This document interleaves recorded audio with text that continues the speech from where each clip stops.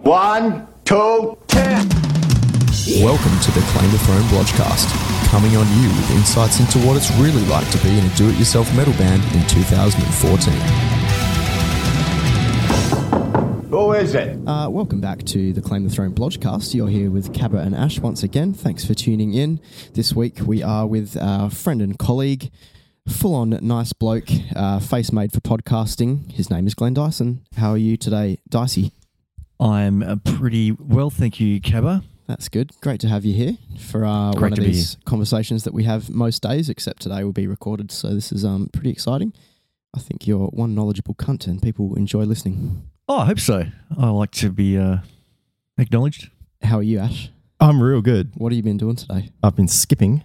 You said. I wasn't sure if you were true or not with that, with a rope or just... Yeah, an actual human rope. Yeah, right. So not skipping meals or... Kind of skipped lunch. I'm hungry as fuck, but these Cooper's Extra Stout, my beer of the week, will... lovely.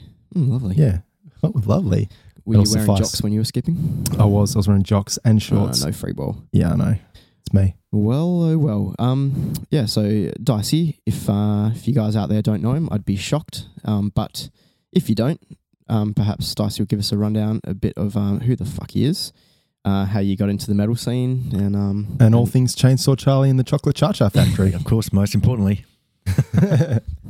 Give us a bit of a bio. Who am I? All right. I was born in 1963. 1863, wrong century. Well, I guess if you want to take it right back, what got me into the local scene was Allegiance back in the day, like early 90s. So myself and Brad Wesson, very good friend and business partner, were like high school buddies, just starting to play instruments.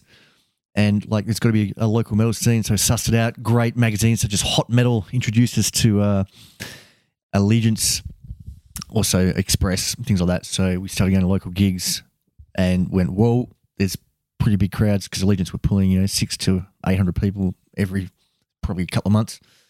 So very exciting. So we're like, wow, this is pretty cool. And the gigs were always crazy. And plenty of other good bands like Infected and Dump Truck and Subtruck. Bell Tempest, that was a few years later. Rhino Ted, that was a few years later, back when new metal became big. So from that, we were in a band and got to know a few people and started playing shows under the moniker of Choke. And guys like Dave Harrison from Allegiance really helped us out, and also Joey K from Infected, and got some gigs under our belt, and then started putting our own gigs. From there just snowballed. So started Prime Cuts Music because there was no label in Perth. So I was like, all right, well, I want to get the music out there. Started managing a few bands like Maximum Perversion and Vesper's Descent and Centaur, featuring Nosage on bass. That just sort of started promoting WA music, getting a lot of contacts over east, and the intranet started up. And so that was a pretty good way of connecting with people. I guess from there, just played in a few other bands, like Hated by Humanity was another classic. There was a little band I played in, Pathogen. It went too bad. Hi, Dave. And started bringing some bands out from over east, like the Berserker. Why? I'm Luke from the... Yeah. Just getting more contacts, and then from there, I bought Soundworks Studios, or rehearsal studios, about 11 years ago. And then we started doing some international touring. Our first band was Hate Eternal in 2005. Then we sold the studios because the touring took off a lot quicker than we expected. And then, of course, I joined Claim the Throne, which has been marvellous. Been in a couple other silly grind bands, mini grind bands, slam bands. And I guess here we are today. Soundworks Touring is still rolling along. Still got the label. I've got a merchandise company as well. So many fingers and many pies. I didn't realise I had so many fingers. Very good story. You do also have a song called Fishing for String. Is that right? This is true, yes, from a personal experience, yeah. Great. Gavin, cool, man. You did mention it very briefly. We may as well start at the beginning, back in 1841, when Choke did begin. But you mentioned the Perth scene was pretty out of control with Allegiance taking off. being a guy that has been in that era and also this era, can you tell us a bit about what you reckon the difference was, or, you know, like as far as turnouts and vibe and band professionality and that sort of shit? How does it compare to these days?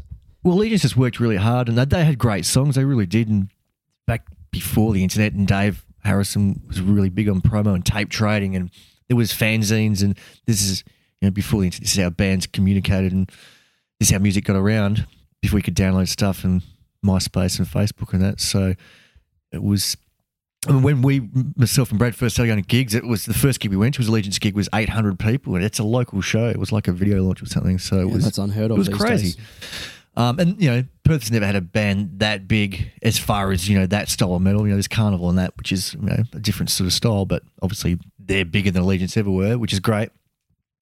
But as far as, you know, really kind of more, I guess, extreme metal, and Allegiance weren't extreme, but they were, you know, definitely thrash. But they had great songs and great vibes, and, you know, even some of the other bands like Armored Angel. Armored Angel were big in Canberra, very big. They were huge, and Alchemist.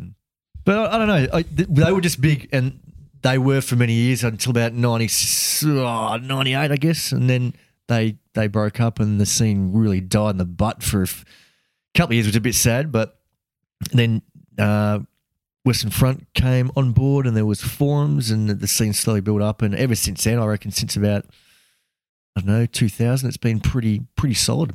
You know, I don't think the scene's really probably, I don't think it's got any bigger, but it certainly hasn't got any smaller. It's definitely a lot.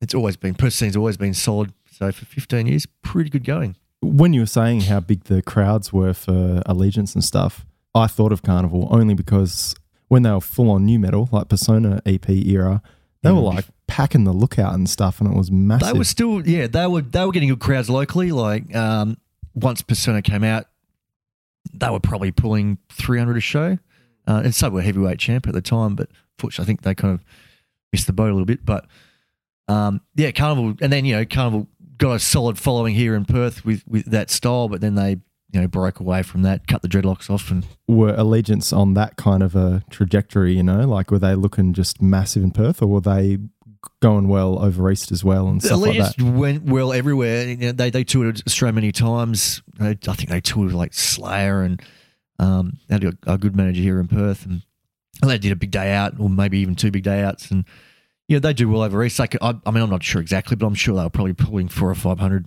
over east as well, and they never made it overseas, which was a shame. But because I'm pretty sure they would probably have done all right. But yeah, I think everything kind of went to shit, and they broke up, and that didn't happen, which is a shame. But as far as that style of metal goes, you know, the more heavier side of things, I don't think there'll ever be a band as big as Allegiance in Australia. I mean, it'd be great if there was. Like I said, they didn't have the advantage of the internet and that kind of thing, which, you know, all bands have access to now. So it was a lot hard to get the music out to people, but they did. And yeah, and why did it die on the arse then when they left? There was just no bands close to their caliber, or there were what was it? And then there was another band. Oh God, I forget the name of it now. Alzheimer's is sitting in. But Infected used to pull good crowds. There was SFD used to pull pretty good crowds. Raucous is the band I'm thinking of. They were kind of like they could still pull 300 people, but Raucous broke up. I think SFD disappeared. So all these bands, I think, disappeared at the same time. And Infected was still around a dump truck. But then there was another band, Nebula, were pretty good. But the crowds literally went from being, you know, anywhere between, say, Allegiance show, you know, 600 to 800, like I said before, to, you know, dropped down to like less than 150 people. And that's, you know, when I was a choke and we were kind of starting out, and we were lucky enough to do a couple of gigs with Allegiance before they broke up, and that probably lasted for maybe a year or two. And then, like I said, the Western Front, Clayton Tonge, he did the Western Front, another guy called Dave, I think his name was, and they developed it, and people had the internet and they had somewhere to go to and find out about gigs and local metal, and they did such a good job on that, and Darren Ray's took it over many years ago and, you know, kept it going. So that was a big part, I think, of getting the Perth scene back on track. And plus, you know, some good bands coming up like Enforce. There was Choke, who I thought were pretty good. Pathogen, who did pretty well. Pagan, Militant Mass, all these old bands who, you know, the White Sands in Scarborough sort of became a bit of a home for heavy metal, and because the Groves in the back room shut down, which didn't help the scene either. But all these people working together built it back up, which is awesome. I love how you mentioned the tape trading Dave from Allegiance was doing, and probably a few other unorthodox type promo methods that you wouldn't see today. Snail mail, Snail for mail, example. that's amazing. So mailing lists to physically go into letterboxes. Brad and I That signed is up to cool. the Allegiance mailing list, which actually was mail in the mail with the Literal postman, mail. you know, which they call snail mail nowadays. Yeah. How would the cost of that be? Hey, Well, every month I think Dave would send out a newsletter, and it would be in an envelope. I don't know if your kids know what envelopes are, but just Google it. You'll find out what it is. I'd just sticky tape the letter to the back of itself and stick a stamp on it. But it was great. The stamps weren't 75 cents back then. No, either. they were probably threepence or something. but they were like, so every month we get a newsletter. We'd get like David always put in a free sticker, or there was always some little goodie in there, and he would have it at a gig. You could just a bit of paper sign up to the mailing list. Like nowadays, you could sign up to an emailing list, but similar. And you get that, and then you'd find out when the next Allegiance gig was. So there'd be flyers and there'd be info. And Dave was really switched on, and still is to this day with Heavy Metal Merchant. And he's always been the master of promo, and someone I always looked up to. Got a lot of tips. I think if it wasn't for Dave, I probably wouldn't be doing what I did, or doing what I'm still doing. He's very knowledgeable guy. Well, you're perceived as a bit of a promo king yourself, especially with the work you do with Soundworks, of course. So, I mean, the strategies that are used these days as far as band promo goes, just a lot of the time revolves straight around Facebook. Do you think strategies from the past, like snail mail and that sort of thing, would that work in this sort of environment? Or, I mean, are bands these days relying on Facebook too much? Or are there any, should they be looking outside the box and seeing what bands used to do? Well, I think bands should still look outside the box. Too many people in bands just rely on social media, which is great, of course, because it's free and it only takes up your time. But I know with our own band, for example, I still, with Soundworks, we have our own tickets, and I physically mail them out. So I still use snail mail for the hard tickets. And you chuck like flyers? I chuck in flyers, stickers, free stuff. So, people are saving a little bit of money by buying tickets for us, but they're getting a few little extras, and then I'll slip in like a Claim the Throne flyer. So okay, it's my own business, but I've got a flyer for our next tour, say for example, with we just had Carcass, so with Carcass tickets I was putting in Cannibal Corpse flyers and then double siding them with my other things like Prime Cuts and Power Direct and our band, and also other bands who give me stuff to give away. So it's but I think when you go to a gig now, like before you go to a gig, you'd walk out of an international show and there'd be 20 people like peppering with flyers for all their local shows. You don't see that anymore. You're lucky if you see one or two. But I still do it myself personally. I'll go there and annoy people with actual physical flyers. So you're a little good cunt. Bands should still look at that, because not everyone reads a post, but if you're there and shoving a flyer in their face, they're at least going to have a look at it, and they might throw it on the ground, but if they're still having a look at it, just direct contact. But I like to say how on Facebook, if you post your event page, you're not only competing against other bands and things, you're also competing against videos of like turtles drowning or crazy things. If it's not popular enough, it's just going to disappear into space surf. I mean, if you're out the front of a venues giving people flyers, they're going to see it. That's if you're handing out flyers at say a Carcass show or Cannibal Corpse show, which is coming up. Nice little plug there. September 9th to 13th. Tickets on sale, so get one. But there's 1,000 people. So you say example like Sydney or Melbourne, where there's 1,000 people at a show, and you're in a local band. Well, you don't even have to maybe even a show. Just print flyers for your CD or anything, just information, so people walk out. Or bands in the past used to give out tapes or CDs. Just demos and stuff. I haven't seen anything like that for ages. So what a perfect example to like advertise your band for the sake of what 1,000 flyers might cost you. I don't know, $20. For $20, hand out. And even if say maybe only 10 or 20 people get into it, you've got 10 or 20 more fans who might buy a CD or a shirt or come to the next show. So opportunities are there for bands to exploit. So get off your laptops and your phones and whatever else you got your fingers on and actually get to a show and get in people's faces, because literally there is no competition with flyers. I'm there at these tours and shows, and apart from our own shows and our people handing out our flyers, hardly anyone else does it. So get back to old school thoughts. It works. I remember rocking up to a Soundworks show back in the day with 50, and you may remember this, 50 Farthing Wheel promo copies. Oh, yes, I got one. I still have it. Farthing Wheel Super Promo Pack. That was at the Charles Hotel, wasn't it? Yeah, it was. Yeah, see, my memory is not always crap. It had your face on it. I'll see if I can even find it. Probably got it here somewhere.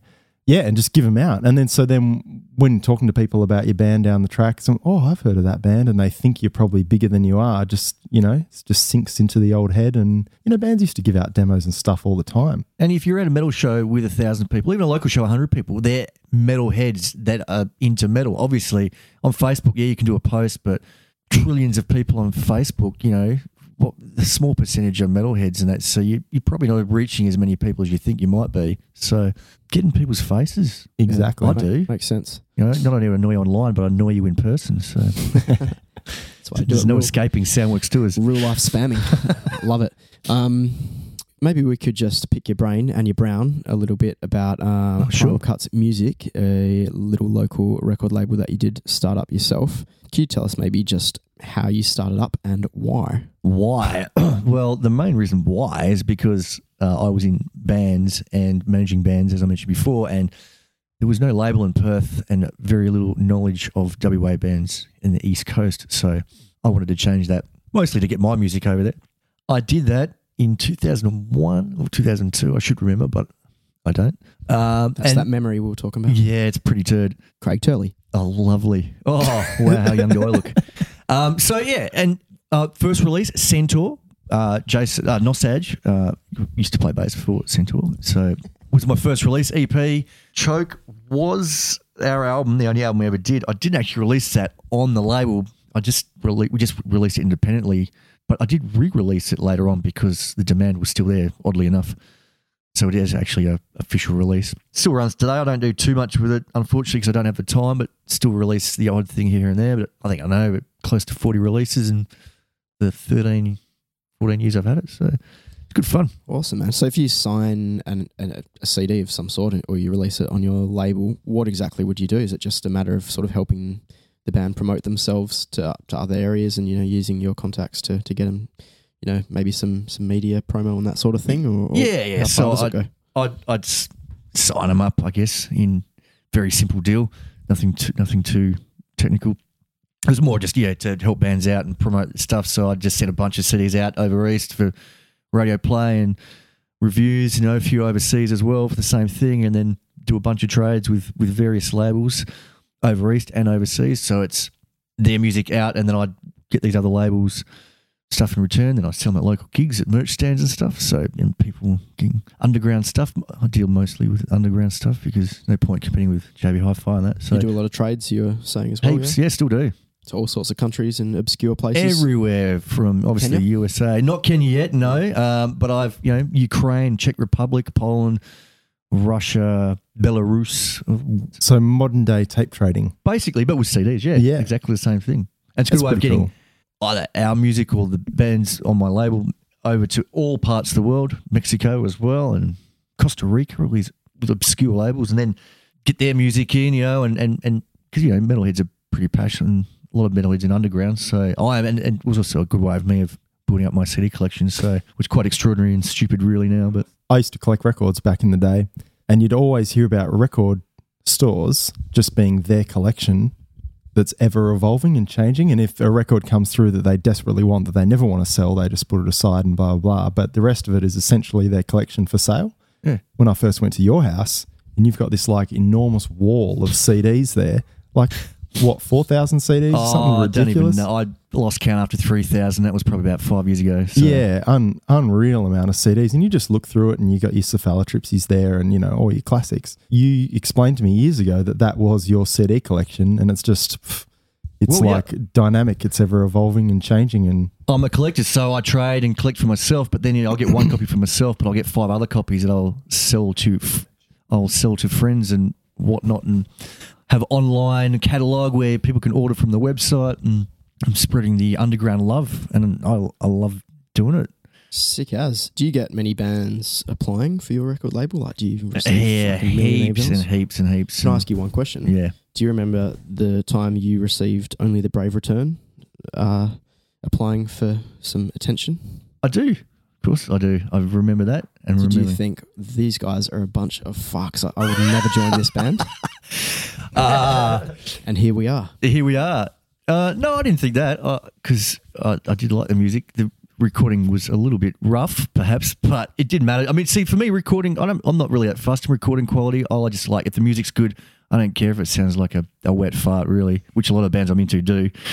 But so many bands are about slick production and stuff. But whatever, as long as the music's good, that's all I care about. And the music was good, so I enjoyed it. But one thing I wanted to say too about talking about trading and stuff is that you're in a band, you've got your CD in that. There's nothing to say that bands can't trade as well. I trade with many bands. Not many bands do it. So if you're into sort of underground stuff, you can approach labels and say, hey, look, I'm in a band. I play slam. You're a slam label. You want to do a trade? And many bands do it. And then you can sell their CDs. It's just a good way of getting music all over the world. Rather than actually applying to the label to try and get some signed up or something, you can say, you can trade? And of course, you can do that, and that'd be I guess the ultimate goal is to try and get signed to a label. But if you're failing, or for whatever reason, bands should definitely try and get on a label. But if you're not having any luck, release independently, trade with labels, and then you could have your CD in Ukraine, and a label might pick it up and go, oh, this sounds pretty good, maybe sign for the next one. I've been at metal festivals like Party Sand, Summer Breeze, and I've been to the millions of metal market labels there, and I've seen my own releases in the stalls at metal markets. That's cool. Which is pretty cool. With all the million of applications you've probably received over the years from bands getting in touch with you, what sort of separates good ones from bad ones? I mean, maybe I'll rephrase that. Personally, what do you like to receive from a band applying for you? Just good music? Is that all you care about? Pretty much, and to just keep the package simple. I don't care if it's on a burnt CD. I really don't care. That's fine. Or if you've got it already released and pressed, and just a really short bio, like no more than a page.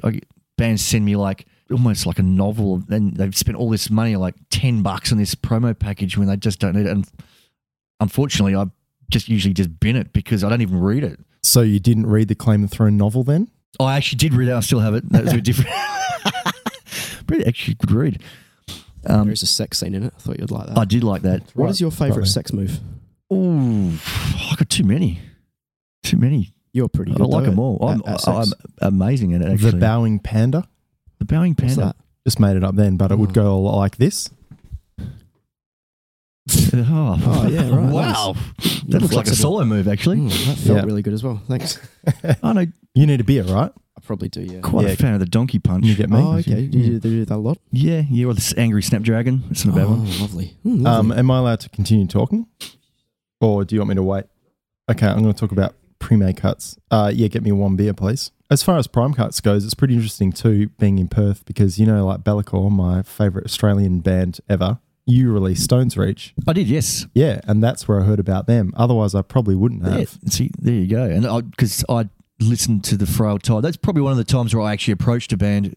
I've done that a few times because I really did dig what they were doing and really quality stuff. So at the time I had MGM distribution, and they were looking for a label. So I'm glad I could help those guys out. And now they're on to different things, which is fine. Just did the one release and they went elsewhere after that. So I mean, I don't sign multi-album contracts or this rubbish. It's just one album at a time. And if someone else did want to sign them up afterwards, I was always happy with that because I just wanted to help bands out and try and kick them up to another level. I always wondered what was the deal with getting a local record label, because you guys had MGM distribution, right? I did for a while, yeah. Yeah, but so what is the deal then? What is your role in it? To promo it and to release it and use your distribution ties? Yeah, just all my promo contacts. So then all the band has to do is just agree to whatever deal we have, which is always very simple.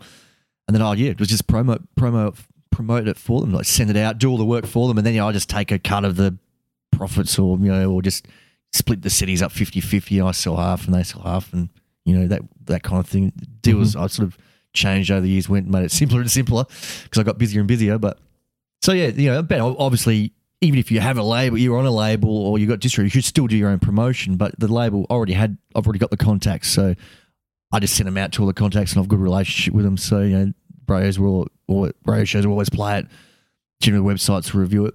And the band doesn't have to worry about going, spending endless hours researching on the net and trying to find these contacts. I've already got it, so it's very simple. And you approaching the contacts is like a more of a sure thing than the band themselves, because then they go, oh, okay, Dicey's generally putting good stuff across our table, so we're going to have a listen to it and give them the time of day. That's probably more of a chance of something being reviewed if I send it than, say, a independent band with no label. I mean, not to say it wouldn't get reviewed, but a lot of these websites get tons of stuff. So if they see mine, they go, oh yeah, we know Dysie, they'll put it at the top of the pile, hopefully, or towards the top of the pile, as opposed if it's just sort of a random band that they don't know of, it'll probably go to the bottom. So it definitely helps, of course, having a label. That's what it's all about. Bands want to sign to labels because the labels have the contacts to spread the word further and the music, and hopefully bands get onto bigger and better things. So why didn't you sign Farthing Wheel years ago? What? Because I thought the music was that astonishing and the talent was that amazing that it was far beyond what I could do for the band. So yeah, okay. I'm surprised they're not headlining Sonosphere this year, actually, to be honest. But if people wanted to check out Farthing Wheel, how can they do that, Ash? Probably personally email me. Do you still have a MySpace? farthingwheelband@hotmail.com. Probably do still have a MySpace. Got a Facebook, all of that. I've written maybe 300 songs since the last release. Relentless. But haven't released any of them except for Give Me Pied. What was that fucking Asqui shit? In my hands. Yeah, type of negative. Making a pay. Making a pay. From record labels to touring. Can I interject? Certainly. Somewhere along the line, and this is what we missed before, but you were actually the host of Critical Mass on RTR, local Perth radio station 93.2. Correct, and that, I guess, was part of is it 93.2? 3.7 maybe? That's 92.1. 92.1. Yes, RTR FM. Yep. You are listening to RTR FM on 92.1 FM, Critical Mass. Yeah, how did that come about, and why did you go ahead with it? Well, that came about. Bones and Polly used to do it many years ago, and it was always entertaining. And that's how myself, and Bradley Weston would find out about new bands, because there wasn't the internet. So we would listen to Critical Mass and 3 Hours of Power, and I would sit there and tape it. That's right, tapes. Me too. Again, you can Google tape along with envelopes, so you know what these things are. I believe the technical term is cassette. Cassette tape, yeah. And then we find out about bands. Anyway, so we formed Choke and we got in touch and we wanted to play our music and get an interview for launches and stuff. So we ended up becoming friends with Bones and Polly, and apparently they thought myself and Brad were pretty entertaining and they liked our music and I thought we had a sense of humour, which I think we do. And Bones and Polly wanted to move on, so they just hit us up. They said, you guys want to do it? And we're like, hell yeah. So I did it for a number of years, or we did it for a number of years. Brad left a bit before me. He got a little bit busier. Magoo, but yeah, before I didn't. It was a lot of fun. Got heaps of promos and discovered heaps of new bands, and interviewed heaps of awesome musos and some of my idols, and like Max Cavalier and Devin Townsend and Chris Barnes even. And whoa, Glenn Benson? Probably. Ashley Lodge. So that was cool. And then the kombucha mushroom people. Definitely, yes. And it was good. And we obviously got many local bands. That was RTR FM is about supporting local bands, but specifically Critical Mass was metal. So always played local stuff. Always had local bands in, plug in their launches and whatnot and interviews, and plus bands from over east and international bands. So yeah, it was. I don't know how many years, 5, 6, 7 years maybe, but unfortunately I didn't want to give it up, but I did because I just got too busy with Soundworks and many other things, and it was a shame. I still miss it. Good fun. Pretty crazy stuff, because you were saying how you used to listen to it and find out on bands and stuff, and then you were hosting the show. Yeah. And then me and Ash were the people tuning in, finding out about new bands, and even to this day, some of my favourite bands I found out via Critical Mass with you and Brad hosting. Very good. That's what it's about. Now we're in the same band, and now other people host Critical Mass, and it's like a metal matrix. Yeah, and it's been going on for maybe 25 years or more. I think it started by the Fish back in the day, 1980 something. Andrew Fish. No. No.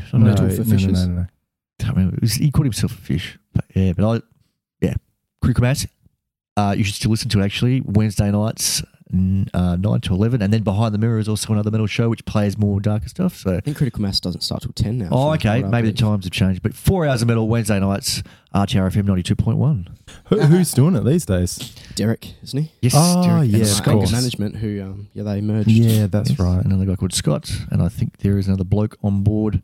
So, I still listen to it. You can stream it. You don't have to listen on the radio. You can listen to it online at www.rtrfm.com.au. All moving online these days. Yes. One thing I did want to mention is that one of my interview ideas for this show, should I mention it now, Now's a better time than any. is actually Costa Zulio from 3 Hours of Power. Yeah. Yes. I really want to interview him. I was listening to Classic FM like maybe a few years back, and I heard that piece was by the fucking Melbourne Philharmonic Orchestra, recorded in something engineered by Costa Zulio. Wow. Yeah, why? Let's Really? hit him up. Would be interesting to see his transition from 3 Hours of Power to being a classical recording engineer. That's Costa Zulio, if you're listening, you are on Claim the Throne FM.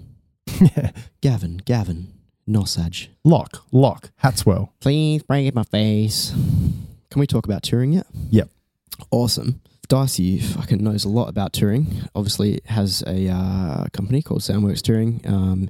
Has been in many bands that have toured nationally and internationally. Climbing the Thorn, the latest. But he's also been in Chainsaw Charlie, the Chocolate Chow Chow Factory, Pathogen, and the Mighty Old Scrape. My questions about touring are, one, can you please tell us about your love affair with airport trolleys? I wouldn't call it a love affair. It's hate. It's hate. You hate them.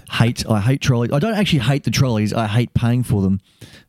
When you especially in touring, and you say when we did the Summer Slaughter tour a few years ago, we have 4 international bands, so you probably got 50 pieces of luggage.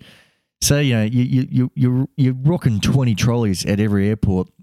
So that's at $4 a trolley. That's $80 a day. Eat a dick, smart card. I'm not happy. So I have now found many places at airports where you can get free ones. And our last tour, very happy that we did not pay $1 for those fucking trolleys. You'll find that we did spend a couple of bucks at one That was city. obviously behind my back. I think... Oh, well, let's not go there. We won't get into an argument I even about it. but I remember Sydney, I got a wheelchair instead of a trolley. So wheelchairs are free at the airport. They are free. I shouldn't really use them for band gear, yeah. but it was just sitting there. I did not want to pay $4 for a trolley. That's how much I hate trolleys. I was prepared to use a wheelchair. So maybe someone without legs. So it's one thing that bands, I think, need to include in their budgets when they are thinking, how much is this tour going to cost? Consider airport trolleys, and that's going to add an extra, like you say, a shitload of money on. In our Soundworks costs. budgets, we allow, depending on the size of the tour party and the amount of gear, anywhere up to $400 for trolleys. And that really sucks. And over the years, you think we do 5 tours, 6 tours a year, average of, say, $150. That's $700, $800 I'm spending on trolleys. Not happy. But now I know where free trolleys are hiding. Sometimes I could get them. And I've followed you out to the deep depths of the car parks at the airports to see you. Yeah, I think we've been apprenticed by Dyson on tours. Yeah. And I learnt my last tips from the black belt of trolleys, Jim, Dicey's greatest student. And yes, he's done very well. Yeah, I came back with 3 trolleys last time, and I was pretty stoked because I could never find them. A+. I know where they are. Brisbane's pretty difficult. You have to fight the Indian trolley men sometimes to get them. I have, yes, yeah. I had a couple of them come up to say, "That's good, man. You pay for those trolleys." No, I have not paid for those trolleys. Well, you need to pay for them. I said, look, if you can get these trolleys off me, you can have them. And they generally walk off. Yeah, right. And they're fucking But shitty. what's it to them, eh? Exactly. So I don't. No way. I've walked 300 meters for this trolley. You're not getting it. The whole idea of the cost of trolleys is to pay the person that has to go and collect them. Yeah. So by you going to get them from the depths, bringing them back in, and then leaving them in a trolley receptacle, as opposed to just scattered all over the place, you're saving the airport money. They owe you a free trolley card or something. One day like that. I am going to actually just go to an airport and I'm going to just get one of those yellow vests, pretend I work for SmartCart, and I'm just going to gather all those free trolleys, take them inside and just give them to people all day long. So no one has to pay for trolleys all day long. Oh, I'm going to hold you to that. That could Robin be a good Hood. experiment on YouTube. Yeah, let's see if it works. Some documentary. He robs from the car park and gives to them all. Yeah, exactly. Screw you, trolley. $4 for a trolley you use for 10 minutes. Fuck off. I can see your eyes light up whenever we talk about this topic. I love it. My favourite thing to do, and my second favourite thing to do with you. And another thing too, while I'm this at is so good. you pay all that money for trolleys. They don't even dispense receipts. So you can't claim them. Well, I did. I rang SmartCart the other day. Firstly, I emailed them and said, I want to claim back $1,960 worth of trolley expenses for the last 2 years. That's $2,000 to Soundworks, so that's a big expense. Yeah, right. $200 worth of GST there, roughly. Did you tell them you've stolen most of those So trolleys? I got an email back from this twit going, well, we don't have Twit? He wouldn't give me a receipt. And I had to itemise every single one. I wrote one back going, you say you don't have to give me a receipt, but, where's your customer service? You don't have to. The thing is, you don't want to. So I rang up, had a whinge, and the lovely lady who received my phone call straight away gave me an invoice for $1,960. Wow. Yeah, So- because what sort of business are they running that they don't give tax invoices? Well, there's some clause that I don't have to. I can't remember what it was. Shady. Anyway, I got my receipt. We've claimed it on our tax for this year, and we get back that GST. Yes. Nice. Win for me. Is your favourite tour food the Chico roll, and why? I'm a big fan of Chico rolls, yes, mostly because the Chico chicks have always been pretty hot. Like the Servo chicks or something. You're a Renaissance man. Where do you get a Chico roll from? Like delis or Servo or whatever? Yeah, pretty good at servos. Lots of, delis do them. They're pretty good. Mm. I mean, they're full of probably lips and arseholes, but I don't know. I like the taste of them. On tour, I enjoy a good pie. Nothing wrong with pie. Yeah, Oh, so pie. I'll get a pie from me, and then I'll get a Chico roll for Dysie. Do bands spend a shitload of money on food and drink on tour, or are some of them scabs? Have you seen the ultimate of scabby bands that just eat only the cheapest of Chico rolls? Is that a good way to save money? Of course. I mean, especially Australian bands, they'll just live off air. But even some of the international bands, I mean, they're not we're dealing with extreme metal, and a lot of them have day jobs. Most of them have day jobs, so they come on tour and they don't have that a lot of money to spend, so they'll just eat catering. And that's it. But, we give them, money each day for food and drinks. People got to live. So that's part of the deal. We give them anywhere between $30 to $50 a day. Is that for all crew on the road? Everyone, yeah. So they've got $30 to $50 a day to spend on breakfast, lunch. That's only international bands. But I have seen people squirrel that money so they don't actually spend it. So, if we give them, say, $30 a day for 5 days, it's $150 Australian. Mm. They won't spend a single cent, and they'll walk home an extra $150. That's how skint some of these dudes are. So we go on tour and we want to get 10 pints and exquisite steak dinners or some fucking nice butter chicken or something.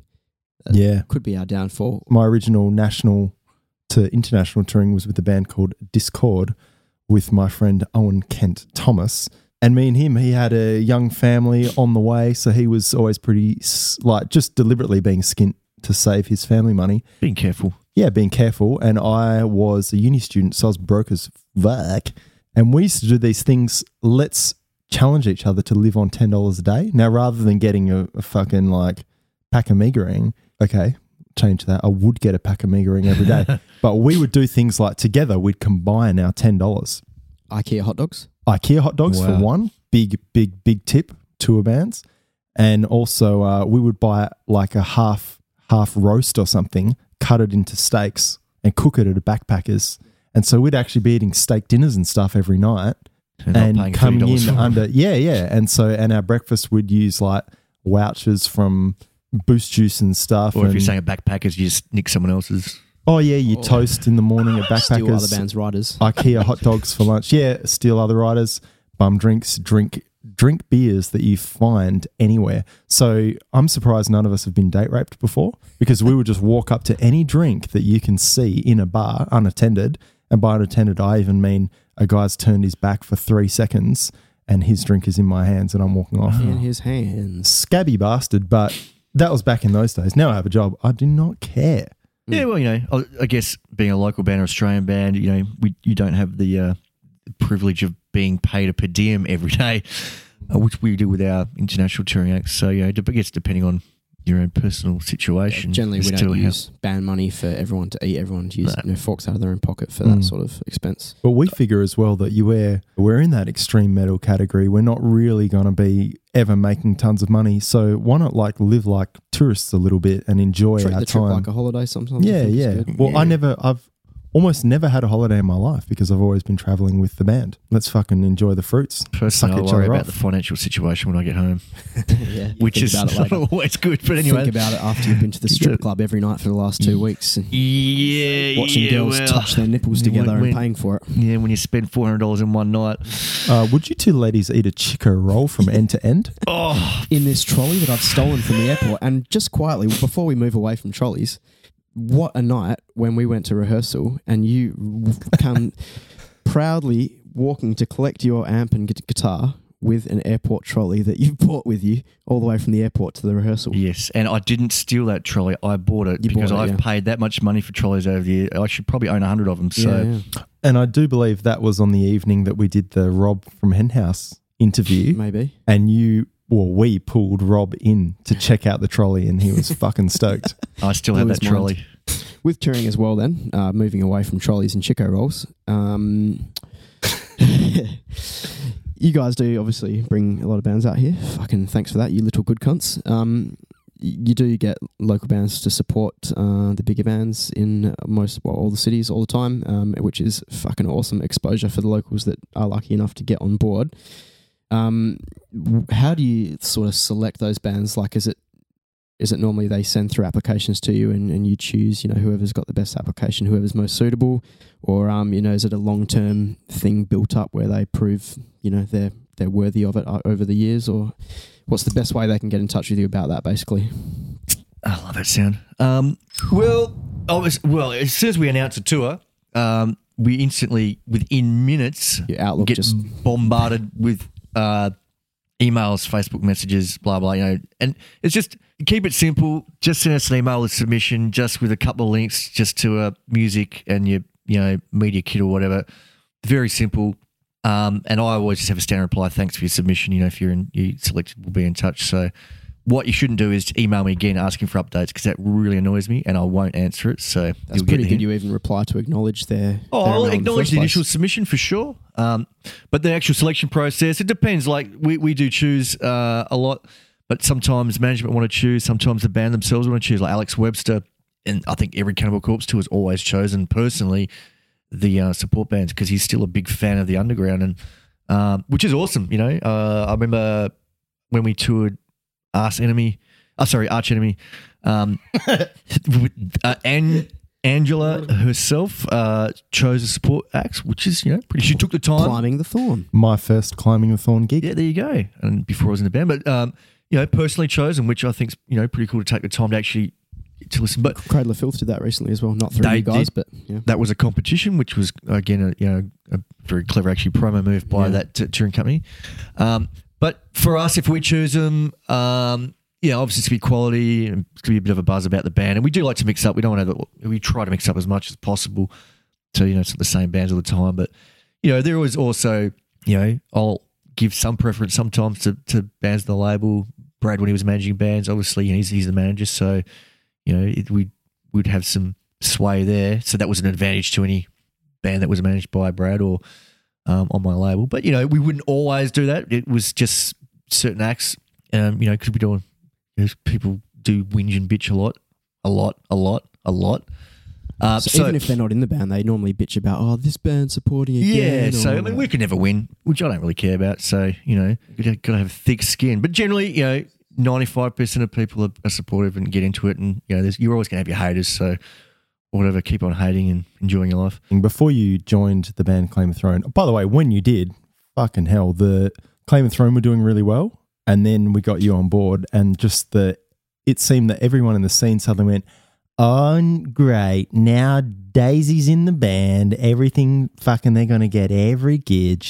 But where's the cheese? Before I even joined Claim the Throne, I remember being at gigs and just talking to you outside, and guys would come up, and you're like, "Oh yeah, man, fucking man, bands are offering me money to try and get them on shows," and then certain guys from the scene going, "Well, Dysie, personally, I'd pay $1,000 a show to," and they took it the wrong way, and and you're like, I'm sorry, I'm not for sale. We do this based on what you've outputted and your work ethic and how much you're pushing it and all this stuff. Yeah. I mean, there are a lot of punishers out there, but it just goes with the territory. So it's no biggie for me, and I would never want to charge a band to be on one of our tours. It's expensive enough to tour as it is. And then I would much rather have a quality support act that we're paying, whatever it is, for the show, that have some really shitty Craig Turley Brett Heady fucking band that's okay. They might be willing to pay me $1,000 a show, so I could easily, myself and Brett could easily make an extra $4,000 or $5,000. But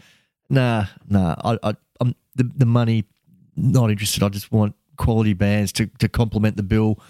And people are paying $60 a ticket. They deserve a good lineup of bands. So that's not. I mean, common buy-ins are common in Europe, but it's not necessary in Australia. It's already expensive enough as it is, and I don't want to take the piss and rip people off. So I was talking to a drummer and a guitarist from a local Perth band. One of them said, I don't think Soundworks likes our band very much because, we're getting passed by for tours and stuff like that. And then the other guy pulled him up and he said, no.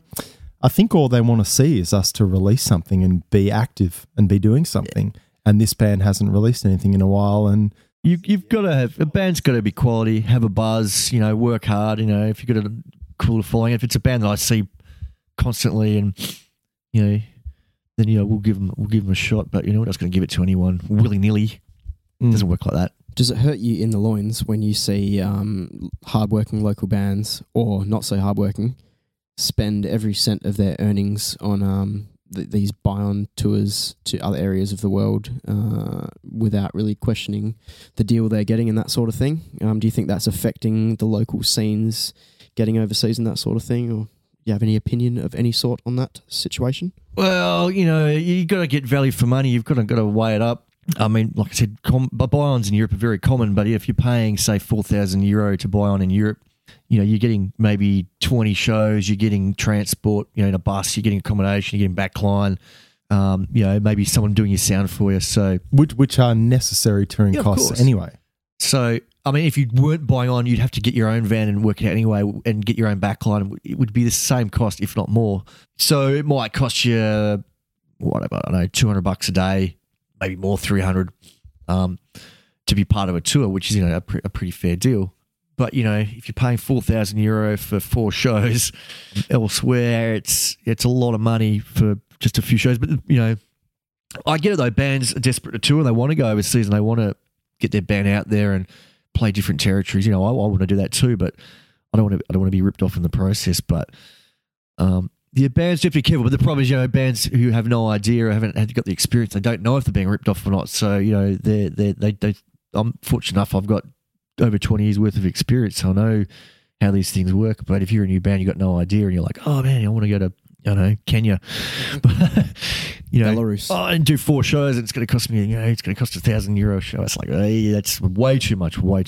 But some people don't care; they're willing to pay it just to get that experience, and I understand that too. But you got to be a bit wary. There's a lot of sharks out there, especially in the music industry. There are plenty worldwide, and bands that just get shafted all the time. It's just maybe if you get these opportunities or someone emails you out of the blue, you should hit people up for a bit of advice. And bands do hit me up, and that's fine. I don't mind if you want to hit me up. That's not a problem, because I'd rather say, yeah, that's a good deal, or go, nah, tell them just, no, it's a bad deal. Because, there are plenty of them out there that are bad. Even before you joined Claim the Throne, we were going to you for all sorts of questions. You're a really awesome contact for us to check, what are we doing right or what are we not doing right? And, you got to take that feedback on board and make your call. But it's pretty touching that bands can go to a person like you from the local scene and get some info as to whether they're, making a good decision or not. So fucking props to you for that one. Well, that's all right. I'm here anytime, What about... Just don't call me at weird hours, and emails are fine. It's funny because the masses of promoters that are invading our shores these days often don't provide such a valuable service as you do for free. And they, might not be as knowledgeable as people like yourselves. So it's definitely good to have someone like you in Perth. Do you have much of a thought on the current state of the scene in terms of oversaturation of international touring, or, young promoters that aren't doing the best job, or just an idea of how the scene is going at the moment? I mean, if people are looking at becoming a promoter themselves, is that a bad move, or what's the go? Don't do it. Don't do it, you dog. Well, there's a problem at the moment, really, and there's too many people bringing bands out that don't really know what they're doing, and the scene is saturated, and it does. It affects Soundworks and other touring, bigger touring companies.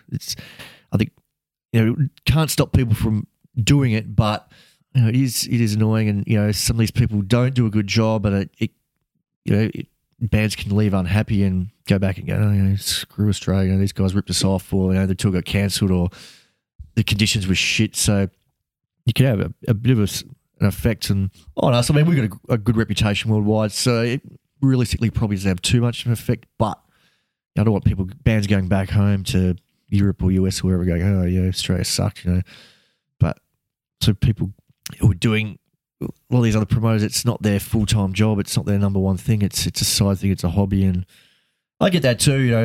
You want to tour bands and have fun, and I get that, but it's not really a game. There's a lot of things that can go wrong, and it's not easy. It's definitely not easy. There's so many logistics and so many things you got to do, and so many rules and laws you got to abide by too, technically, which you should, and a lot of people don't, which you're running a bit of a risk of getting caught out and getting into a little bit of trouble. Visas, etc. Yeah, things like that, and tax and other little things that are annoying, but you've got to do. It's just part of it. But there is definitely too many out there, and before I was even doing Soundworks, there'd be, even nationally, they'd be lucky if there was 3 tours a year, and Perth might get one. But now, there's 3 or 4 tours every month. It's crazy, and numbers are affected, and people don't have so much money, and and you can't stop competition. I can't stop it. It's like any other business. There's a million electricians out there, and a million plumbers, and whatever. It's all competition. But I like to think that we're one of the most professional ones going out there and doing a good job. Well, people keep coming back, touring through us, so. Yeah, I guess people realise too, with us, it's a full-time job. This is how we make our living, so it's not just a hobby. Or I think the electrical and plumbing industries are probably different to the metal community. It's not really like a scene as such. And the last thing we want is, I suppose, you don't have hobby electricians who are as a hobby. Maybe do. People want to suck off PowerPoints things sometimes, but like you say, if there used to be 1 or 2 tours coming to Perth per year, I guess the turnouts would just be out of control because everyone's so happy about it. But we have 3 a week. People have got to pick one, and they're all going to suffer because of it, which is a bit of a bummer. But pretty much at the same time, the more metal tours coming here, can't complain about it. Is good. No, I'm not going to complain, too much, like I say, but you got to find the fine medium, and when people are just jumping on board without really knowing much about the local metal scene or whatever, that's when it gets a bit bummed out. And when we started in 2005 and did Haiti Turner was our first tour, there was no one doing extreme metal when we started, and it went pretty well. And God, now there's probably about 10 promoters nationally that are doing the same thing, and bring out a lot of bands that probably shouldn't be coming out because they're not that popular, and then people wondering why they're losing money and whatever. It is a risky business. It's a very risky business. It's there's no guarantee that we ever make money with our tours. But we pick bands that we think are going to work, and a lot of these bands that these other promoters bring out are bands that we've knocked back because we're just like, well, I don't think they're going to get numbers to through the door to cover costs. So, and God forbid that people don't come. Yeah, that's right. Exactly. It's a risky business. It's not easy. It is fun, but there's a lot more to it than most people actually think. You've got to do a good job and keep these bands happy. And unfortunately, some of these promoters aren't doing a good job, and bands are leaving unhappy or not even making it in the first place. A lot of tours getting cancelled because of slightly maybe less professional people. Climbing the Thorn album of the week. What music out of your 4,000 CDs have you been listening to this week, and why? Oh, this week, what have I been listening to? I've been listening to a lot of My Dying Bride, actually, which is one of my favourite bands. A couple of their new albums, which are mind-blowingly amazing, which they generally are. Oh, I've probably been listening to some really stupid grind and slam. Are you still a big proponent of Doom? Like you mentioned My Dying Bride, of course, but has your love of chocolate and slam overtaken your Doom fetish? Oh, not at all. I still listen to a lot of Doom. I mix it up a bit because I like most genres of metal. So, definitely always mixed up. Also, I've been listening to Alchemist this week. What album? Oh, can't remember the name of it. It's the double release that had it was like a best of release. Oh, yeah, right. Which is really cool. Peanut butter and slam. Peanut butter and slam. Peanut butter and sweaty Sam. Ham and slam and cheese sandwiches. But yeah, love slam, love silly stuff, love grind. Been listening to Clit Eater this week. Clit 'em All, really good album. What's another album I've been listening to? Hot Buttered Anal? Not Hot Buttered Anal, but I did listen to Anal Grind. Pornaholic, really good release. Resume, who were just here because I just love the guys and I love the album. How'd you get hooked up with Resume? Go to Bali pretty much every weekend. One of those trips, I met a guy called Didi Sahita, who was their manager. Just through that and just hanging out, going to a couple of local shows up there, and mostly through Didi, met those guys and great guys, and we'll hit it off. And I love what they were doing with their music, and signed them up and released the album, and did a split with them too, actually, with one of my many projects. And plus, it's like they look after me up there, and I love just helping the guys out. They're really good people. Really, really good people. Funny little buggers too, they are. Love puppies. Love puppies, love kangaroos. Love meagering. Definitely love spraying meagering. their asses with water in the And toilet. they do love using those hoses in the toilet. Is that why you had an ass hose installed in your toilet? No, they just happened to be there when I bought the place. Oh, okay. Which is quite odd, but... I love the other week when they were here, they had this running joke where they kept saying where they'd lost their babies, and when they were staying at Dicey's house, they'd go to his toilet and they'd leave a few of their little babies behind. Oh, or they'd no. use his shower and I pissed in that give toilet. birth. You know what I mean? See, dear. funny little buggers. Oh, jeez. Anyway, any other albums of the week? What's your album of the week? Rage Against the Machine, Renegades. Get out. Wow. Yeah, pretty random. I used to hate that album, but I did love Rage Against the Machine, the first two. Renegades. 'Cause Why? I went to a dinner party the other night. Mhm. Dinner party, why? And but they had Renegades on in the background. I was like, this is pretty cool, actually. And so I Wow. have given it the time of day this week and enjoy it. I have a new porn star of the week, actually. Oh, who is it? Cindy Starfor. Ooh, what's so good about her? Nasty little princess. Where's she from? She's from Vietnam, I think. Whoa. So, yeah, quite remarkable in her feats. There's a restaurant just around the corner called Viet Hoa. Do you think she works there? I hope so. I hope so. If she is, I'm going there tonight to order some nasty goring. You are Uncle Nasty Fingers. Yes, or some Singapore noodles or something. You got me onto that one on Instagram who has the massivest personalities you've ever seen. What is her name? You know who I'm talking about. She's a good sport. My album of the week is actually a book. Is that all right? Book of the week. This is not a library, Ash. Yeah, no, gone. Gan. You see that book down there shaped like a vinyl that's fucking heavy? Book. Yep. It's called Recording the Beatles. Yeah, right. Interesting. Probably the best book I've read. Wow. And I've read Ernest Hemingway's The Sun Also Rises. It is fucking awesome, man. Who's it by? Who fucking Some knows, cunt. man? Two dudes who just researched everything about the Beatles, did a little research, and it is comprehensive, man, and Yeah, right. fucking interesting. Pretty good reading for anyone who gives a shit about that shit. I can add one more album for this week that I've been listening to.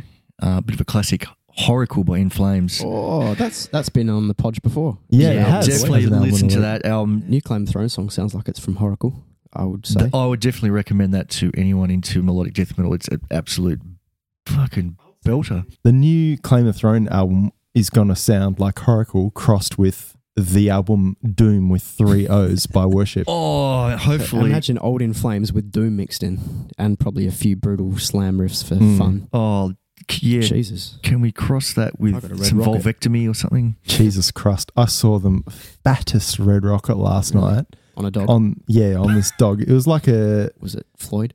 Staffy crossed English Terrier, and his face looked like a... Smashed crab? Oh, yowzers. For real. Yeah, I know. I'm really sorry. Sorry, Pussy 19. It's Pussy 19. Are you on the market at the moment? Most definitely. If there's any 24/7. women out there who think that you sound like a bit of a stud, how do they get in touch with you? Are you on Tinder or anything like that? Yeah, I'm on everything at the moment. Yeah. Tinder, plenty of fish. So I'm quite the catch. Not eHarmony Yeah, because right. it's pretty stupid. Probably adult friend finder. I'm pretty sure I'm on this. Beautiful. Well, you were telling us about Godzilla porn with the Japanese. Is that a thing? That is a thing. Wow. It's Wow. guy dressed up as Godzilla. Cool. Pretty funny. Can I ask you a few questions that are left of field? When MySpace happened, Wow. with all the bands being fucking into MySpace, what were you thinking about that? I was thinking pretty much, wow. It was quite a phenomena. Like, it took a while before bands sort of grasped it or whatever, because it was mostly a people-to-people thing, but then bands latched onto it and went pretty crazy, and obviously MySpace is gone. But, Dead.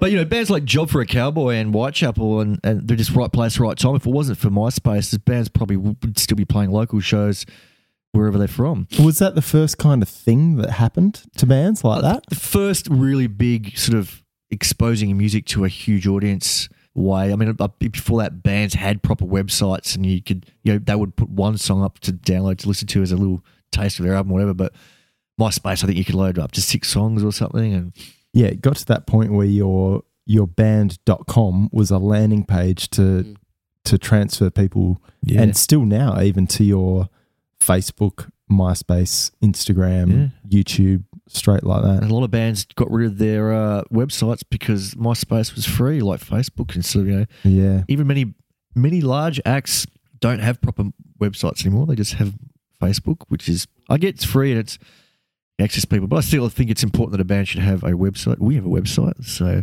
my label has a website. It costs a little bit of money, but I think it's just it's just, I don't know, when you're looking at bands, I usually it is a Facebook link, but if they got a website, I go to the about, click on that, and if there's a website, I'll go on the website, because a website you can have more information, I think, and far more exciting things. Yeah, it looks so generic and stuff, the Facebook page. And that's what I was going to ask you, is that when MySpace went down the shithole of life and Facebook took over for bands, there wasn't a player there. You didn't have customized your album artwork in the background. Now they've got cover photos and stuff. But is there anything these days that you think is worthwhile, like your Bandcamps or your Reverb Nations, these sort of things? I think they've all got their place, and it's just another. Do you look at any of these things? Me personally, rarely, but see, I'm sort of an old school, old fart. Snail mail. But, bands send me, I get emails almost every day with bands going, oh, can you check us out? And they always send links. And I'm like, my laptop speakers suck, fucking big knob. So I always say, look, can you send me a physical copy? Because I'd rather blast it out my car stereo while I'm driving around or sit at home and go, yeah. And I still like to look at the artwork, and I still like to have something in my hand other than myself. So, yeah, not many people probably do that anymore, but I just don't like just looking at something on the net. I like to have the physical product. And even if it's just a burnt CD, okay, it just sounds better in my car stereo rather than my shitty speakers on my laptop. So, but yeah, all those things, Bandcamp, Reverb Nation, all that stuff, it's still a good way for people to access your music and spread the word. So it's not a bad thing. And I think bands should just jump on everything they can that's out there, whether it's Instagram, Twitter, Shitter, fucking Blurter, whatever's out there now. And there's a million things you can do. All that kind of stuff, whatever's out there, and it's going to help get your music out there. Just jump on board. I guess the only downfall is it takes up a lot of time. When there used to be just MySpace or just your website, you only have one thing to look after. Now you've got about a dozen things to look after. Unless you're Cabba and has them all linked in together. You can do that, but you've got to be a pretty smart cookie to do that, like Cabba. Do we have a tip of the week? I don't think I do. Do you, Dysie? Well, a tip for what? Anything that will help bands. We normally have something at the end where we'll say, do this. It could be Dicey's chick tip. Chick tip, start low. Start low. That was your first tip, pretty much, eh? Oh, maybe I just worded it different. I'll just yeah. If you have standards, get rid of them. Yeah, standards are pointless. Although I did actually realise the other night I did have a standard, but we won't mention his name. That's staying in there. Band tips. Work hard. Don't rely on Facebook. Get out there, get in people's faces. Don't be punishers. There's a bit of a kind of fine line, but yeah, just work hard. Things don't happen. Very rare it's going to be given to you on a silver plate. So just push your music as far and wide as possible using all the tools you got, and also craft good songs. Unless you're Chainsaw Charlie or Hated by Humanity, or it's meant to be crap. But I like a lot of crap. It's never going to get you anywhere, but it's fun.